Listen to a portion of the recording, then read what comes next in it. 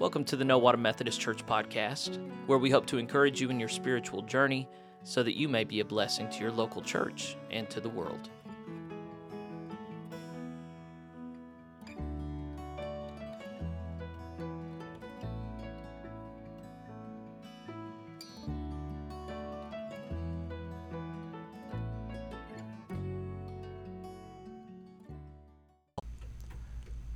Thanks for joining us on our podcast, which pretty regularly has stuff from Sunday morning, and this is no exception. We're continuing through Paul's letter to the church in Rome and continuing through what I've called the backbone of the New Testament.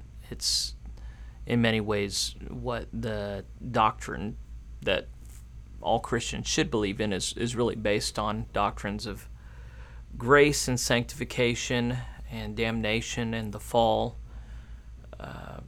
Last week we ended with bad news. This week we pick up with good news. Before we get to that, I just wanted to say a brief note about the United Methodist denomination and the anxieties that are being carried in it right now. And the church board has been on top of these things and talking about these things, but also we haven't been eager to move too fast. And of course, it's anyone's guess how fast things need to move and what actions need to be taken. If you have any questions, you're very welcome to contact me. My loyalties are with Jesus and the Bible, and I know everybody says that, but my loyalties aren't necessarily to a group of people called Methodist or to an institution. You know, my loyalties are to doing what's right, regardless of the cost. And that might sound ominous, but it's not. I just I started an online show recently called Plain Spoken. You can look it up on YouTube or Facebook, and we're covering different topics that are pertinent to being United Methodist nowadays. So I have a guest on every time. This Friday is going to be Jamie Willis from Claremore First Church's church plant, The Vessel, in Claremore. So anyway, you're welcome to like that and follow me and what I'm doing. I like making educated, thoughtful decisions. So if that's something that interests you, then I'd encourage you to follow me. All right, well, I'm going to be done talking for now. I hope you enjoy this portion of the Word from on Sunday. All right. We're in the red book in your pew on page 1754.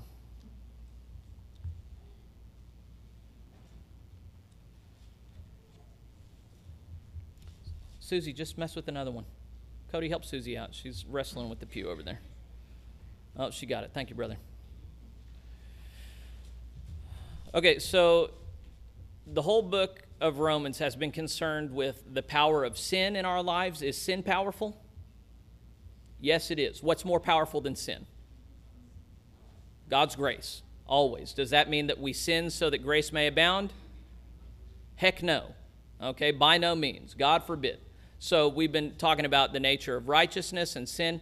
The wages of sin is, but then Christ, through the promise, gives us righteousness, which leads to eternal life. Okay, so we're dealing with these extremes: dark versus light, good versus bad, life versus death, salvation versus damnation. This hits at the core of Christian faith and doctrine.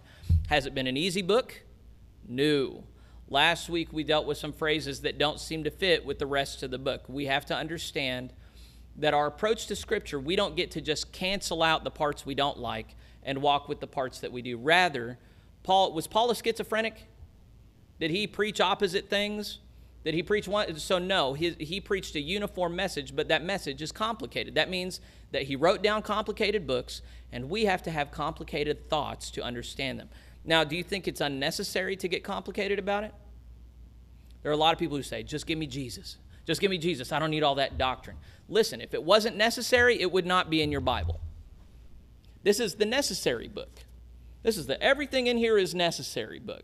If it's not in this book, is it necessary? No. But if it is in this book, is it necessary? Yes. So we have to take the time. We have to set aside the energy to figure out what's in here. Now, last week, we did Romans 7, and that was a bad news chapter, okay? And I quoted John Wesley saying, I find that in order to have a healthy population, I need to preach 90% law, 10% grace. The law is good, but it exposes how bad we are and even exacerbates it, even makes it worse. The law, when we're talking about the law, we're talking about the Old Testament law, right? The law given on Mount Sinai to Moses that all the Jews have lived by, that leads to death and damnation because it exposes and makes worse how bad we are already. The doctrine of the fall is throughout all of this. We're all born broken. We're all born inclined towards sinning. We're all born alienated from God in need of fixing, okay? And then, does God make that possible? Yes. So that's the good news. The good news is not what you're going to find in lots of churches, which is, you're good enough. You are worthy. God loves everything you do. Just put a little bit of money in the plate. That is not the gospel. That is not what's in the Bible. Any church that preaches that way is not preaching the gospel of Jesus Christ. The gospel is, you were born broken and unworthy, and God loved you anyway. He died for you. Christ died for you while you were dead in your sins, while you had never done anything to deserve or earn it. He loves you that much. He moved heaven and earth to make your salvation possible. And then that's what the whole story of the Bible is about. And our job is to learn how beautiful that is, to live out how beautiful that is, to rejoice in the beauty and wonder of that. And if we look at that and we find that ugly, well, then we need to pray on that. Because you can't, look at that cross.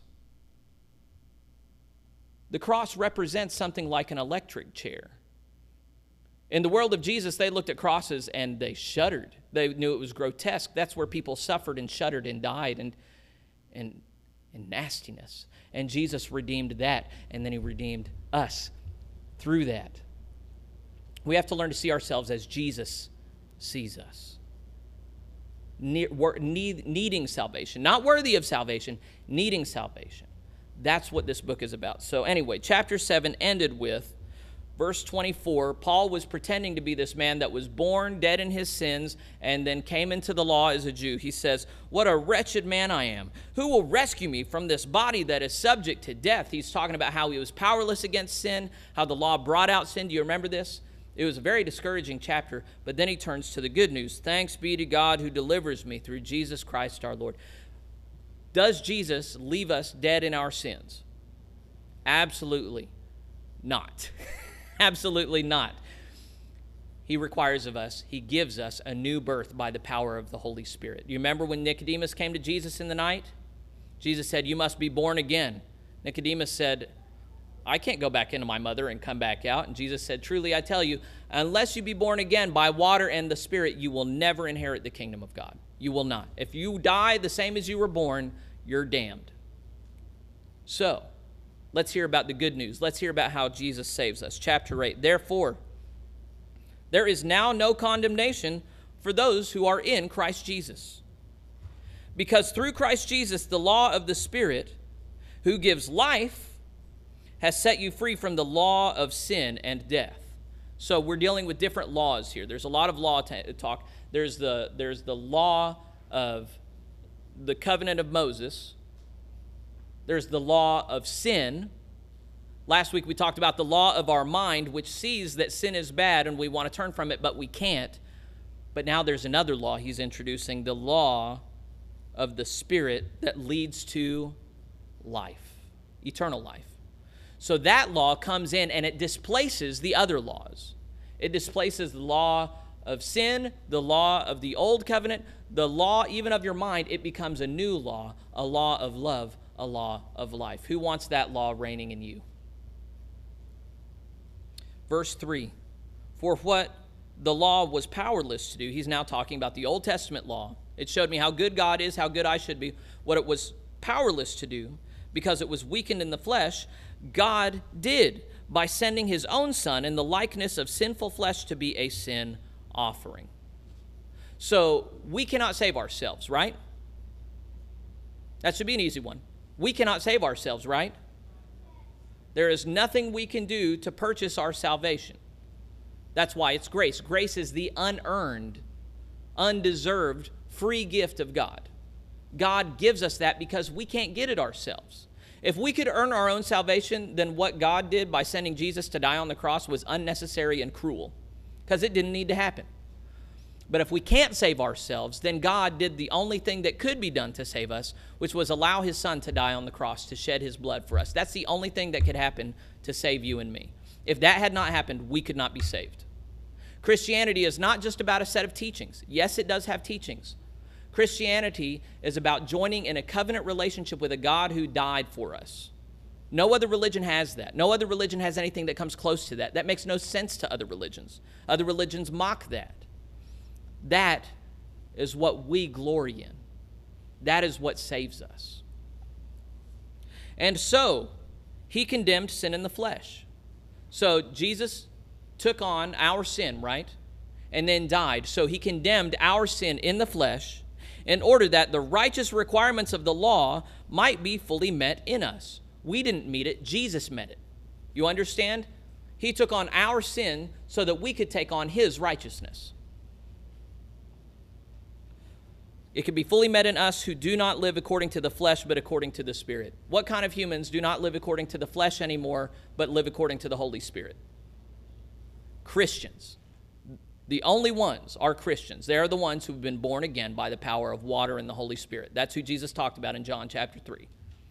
The Christians are the only ones who live by the power of the Holy Spirit. Verse 5. Those who live according to the flesh, are those the good guys? No, that's how everybody's born, living according to the flesh. They have their mind set on what flesh desires. What does flesh desire? What kind of things is he talking about here? Just holler it out. Be louder. Money, wealth, power, comfort, security, affection even, to some degree.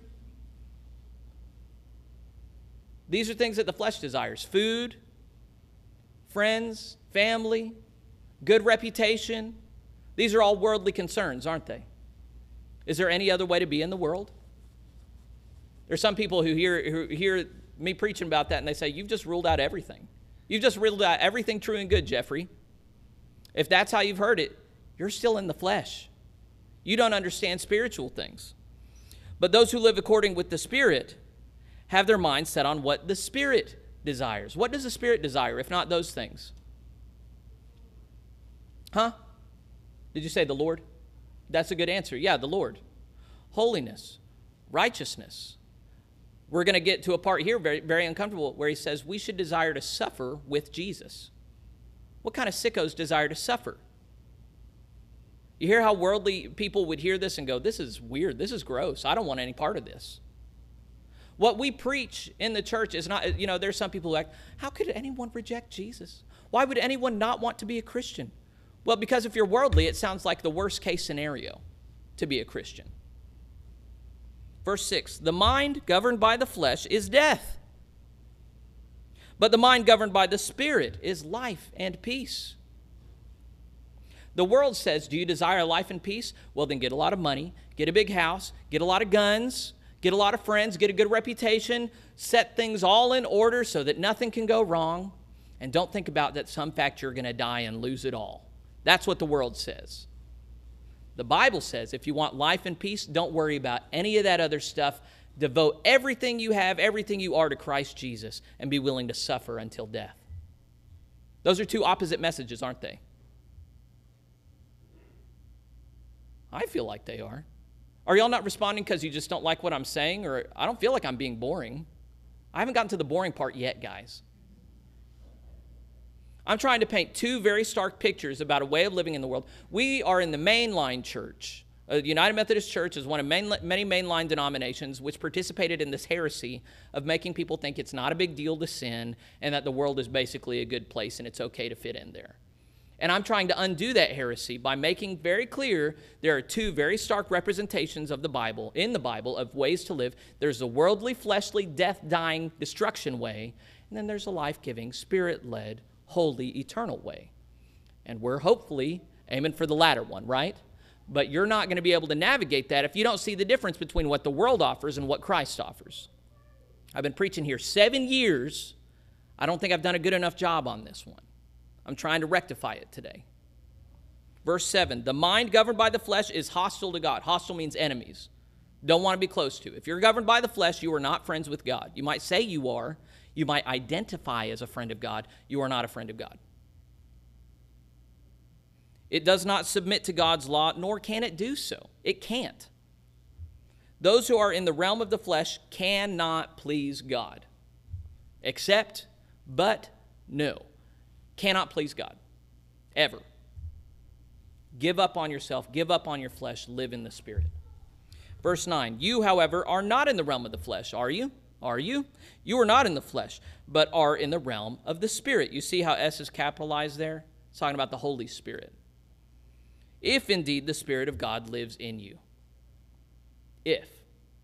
There are a lot of people who say they love Jesus that the Holy Spirit is not living and breathing in. And if anyone does not have the Spirit of Christ, they do not belong to Christ. They are not a Christian. They have not been born again. They cannot be saved. But if Christ is in you, then even though your body is subject to death because of sin, all our bodies are going to die, right? Unless Christ comes before I die, yeah, my body is going to die. Even so, the Spirit gives life because of righteousness. So if the Holy Spirit is in me, it can redeem this body that dies and everything this body is attached to. Verse 11, and if the Spirit of him who raised Jesus from the dead is living in you, who raised Jesus from the dead? God the Father.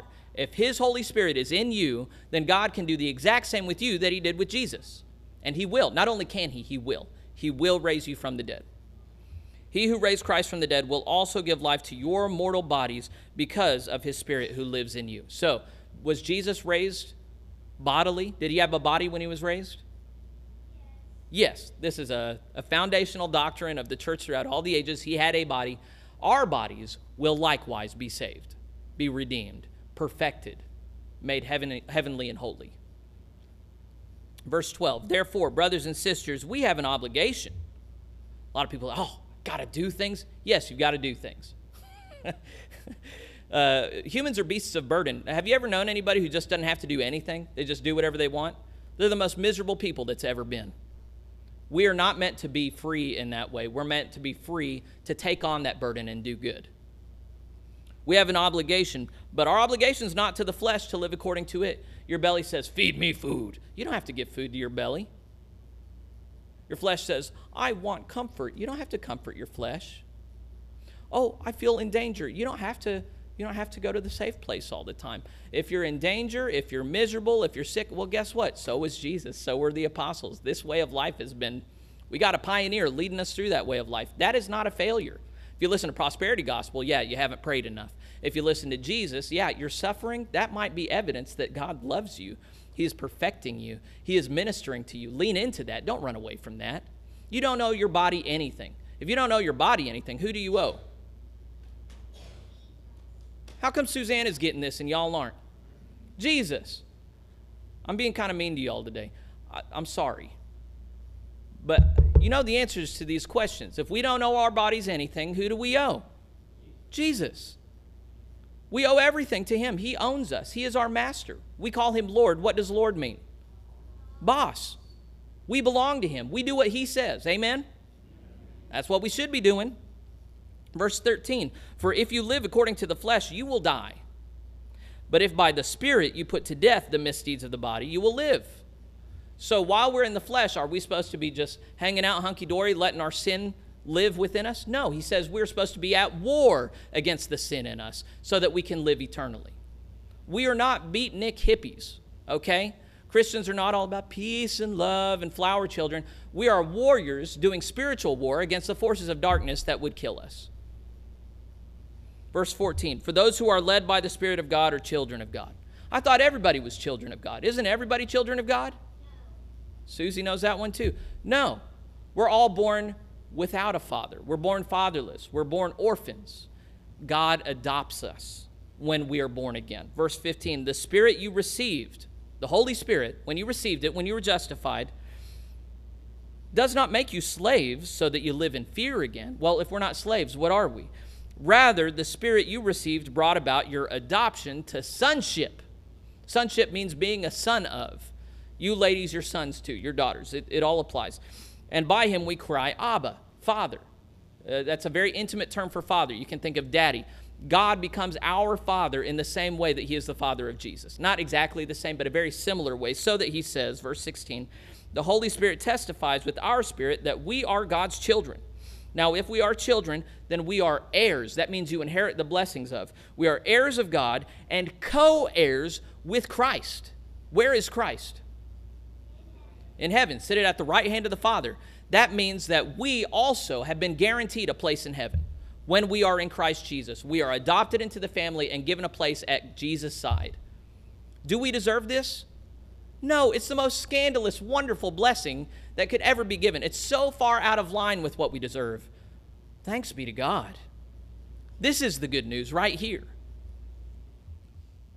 But it has an if clause. It says you will have this if. Now, if we are children, verse 17, then we are heirs, heirs of God and co-heirs with Christ, if indeed we share in his sufferings. He had to ruin it. If we share in his sufferings in order that we might also share in his glory. Do you want to share in Christ's glorification? Do you want to be up in heaven with him? Well, what if the only way there is through a path of suffering? What then? Some of you are being very bold in your responses. You're encouraging me. This is kind of out of the ordinary. Usually I say things like that and y'all just kind of stare at me. But I think it's being very clear here. If you're not willing to suffer with Christ, then you're not entitled to be glorified with Christ, are you? Not that we can ever be entitled to glorification, but the thing is, if you want the end, you got to want the middle too.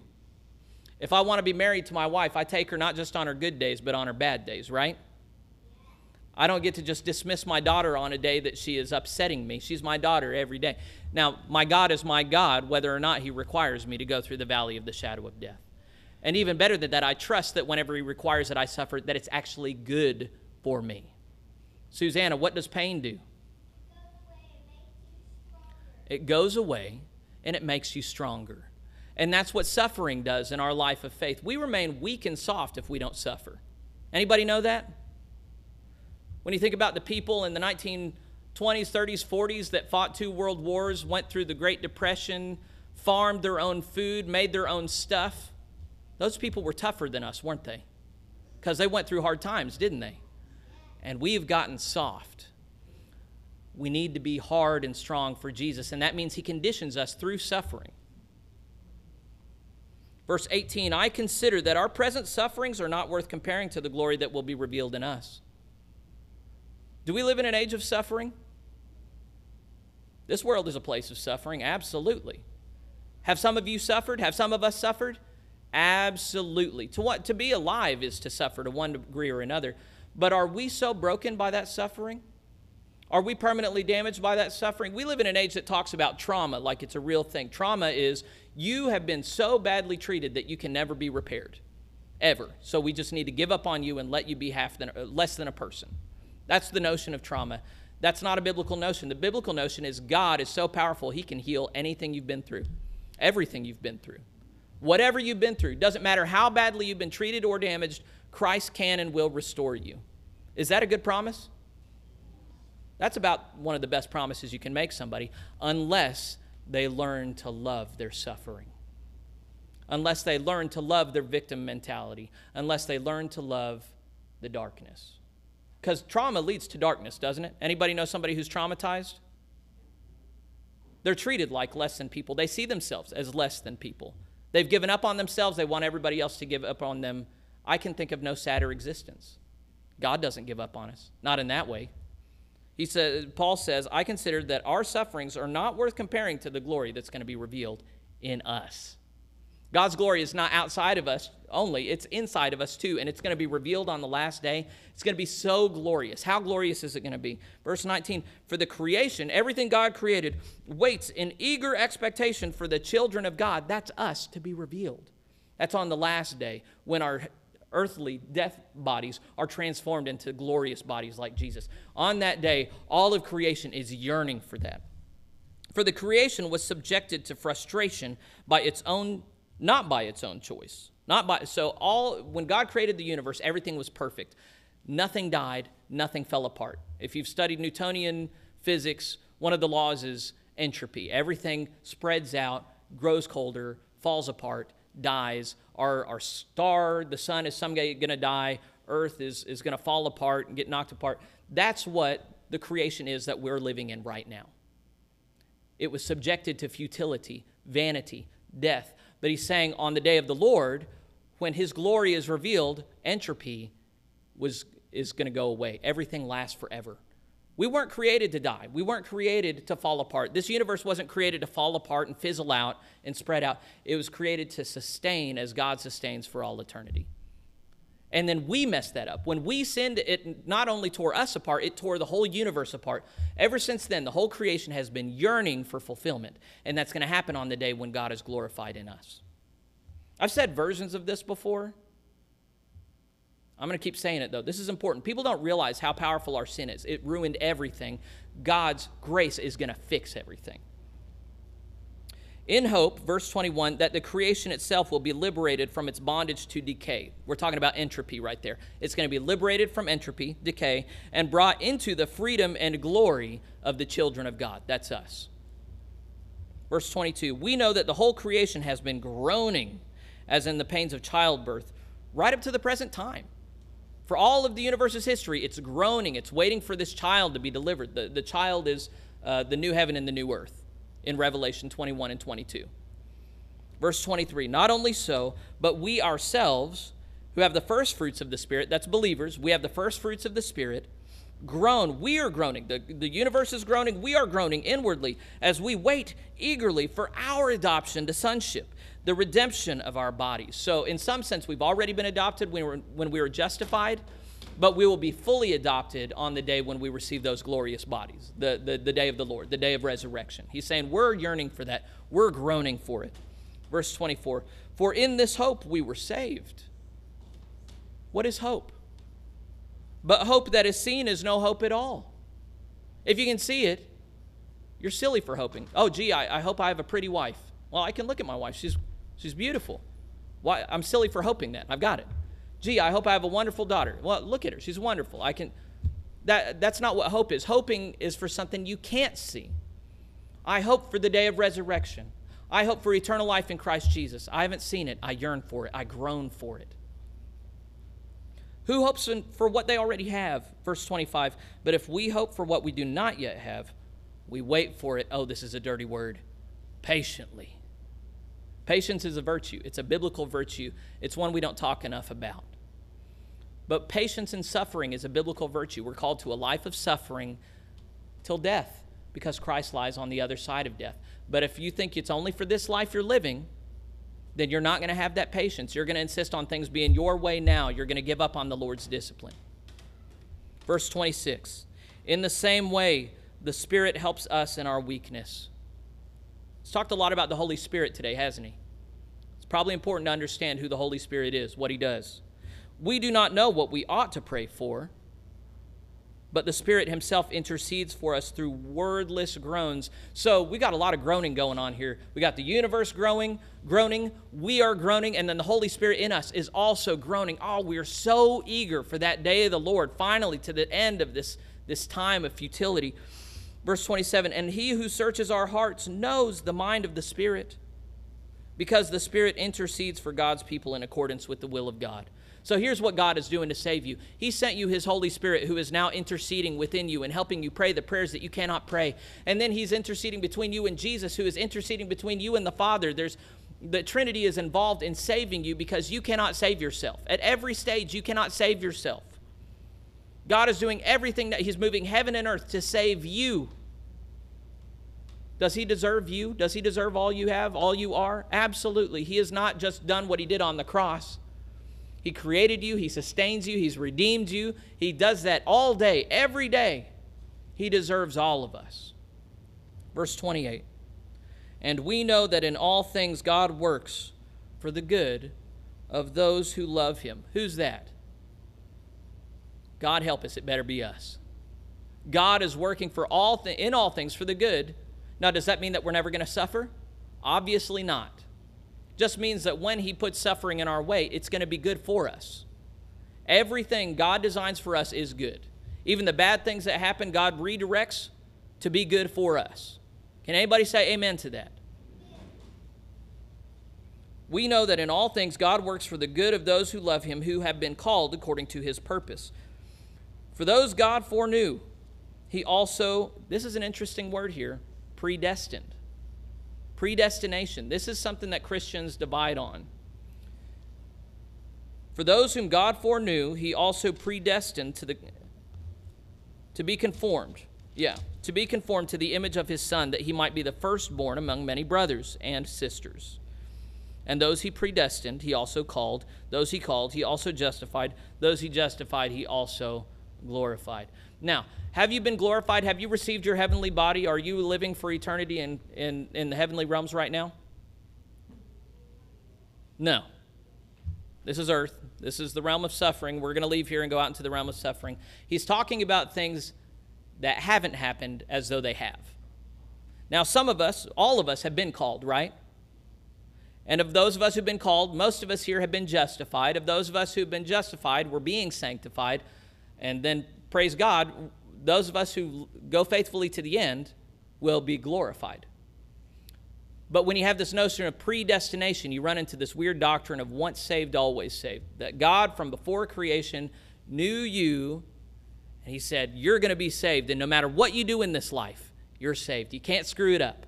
As John MacArthur says, if you could screw it up, you would. So you can't screw it up.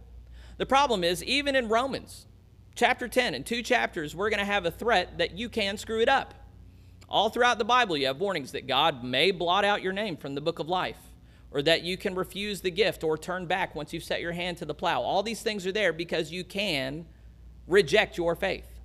Now, just so we're clear, can anything separate you from the love of God? No. Susie knows that one.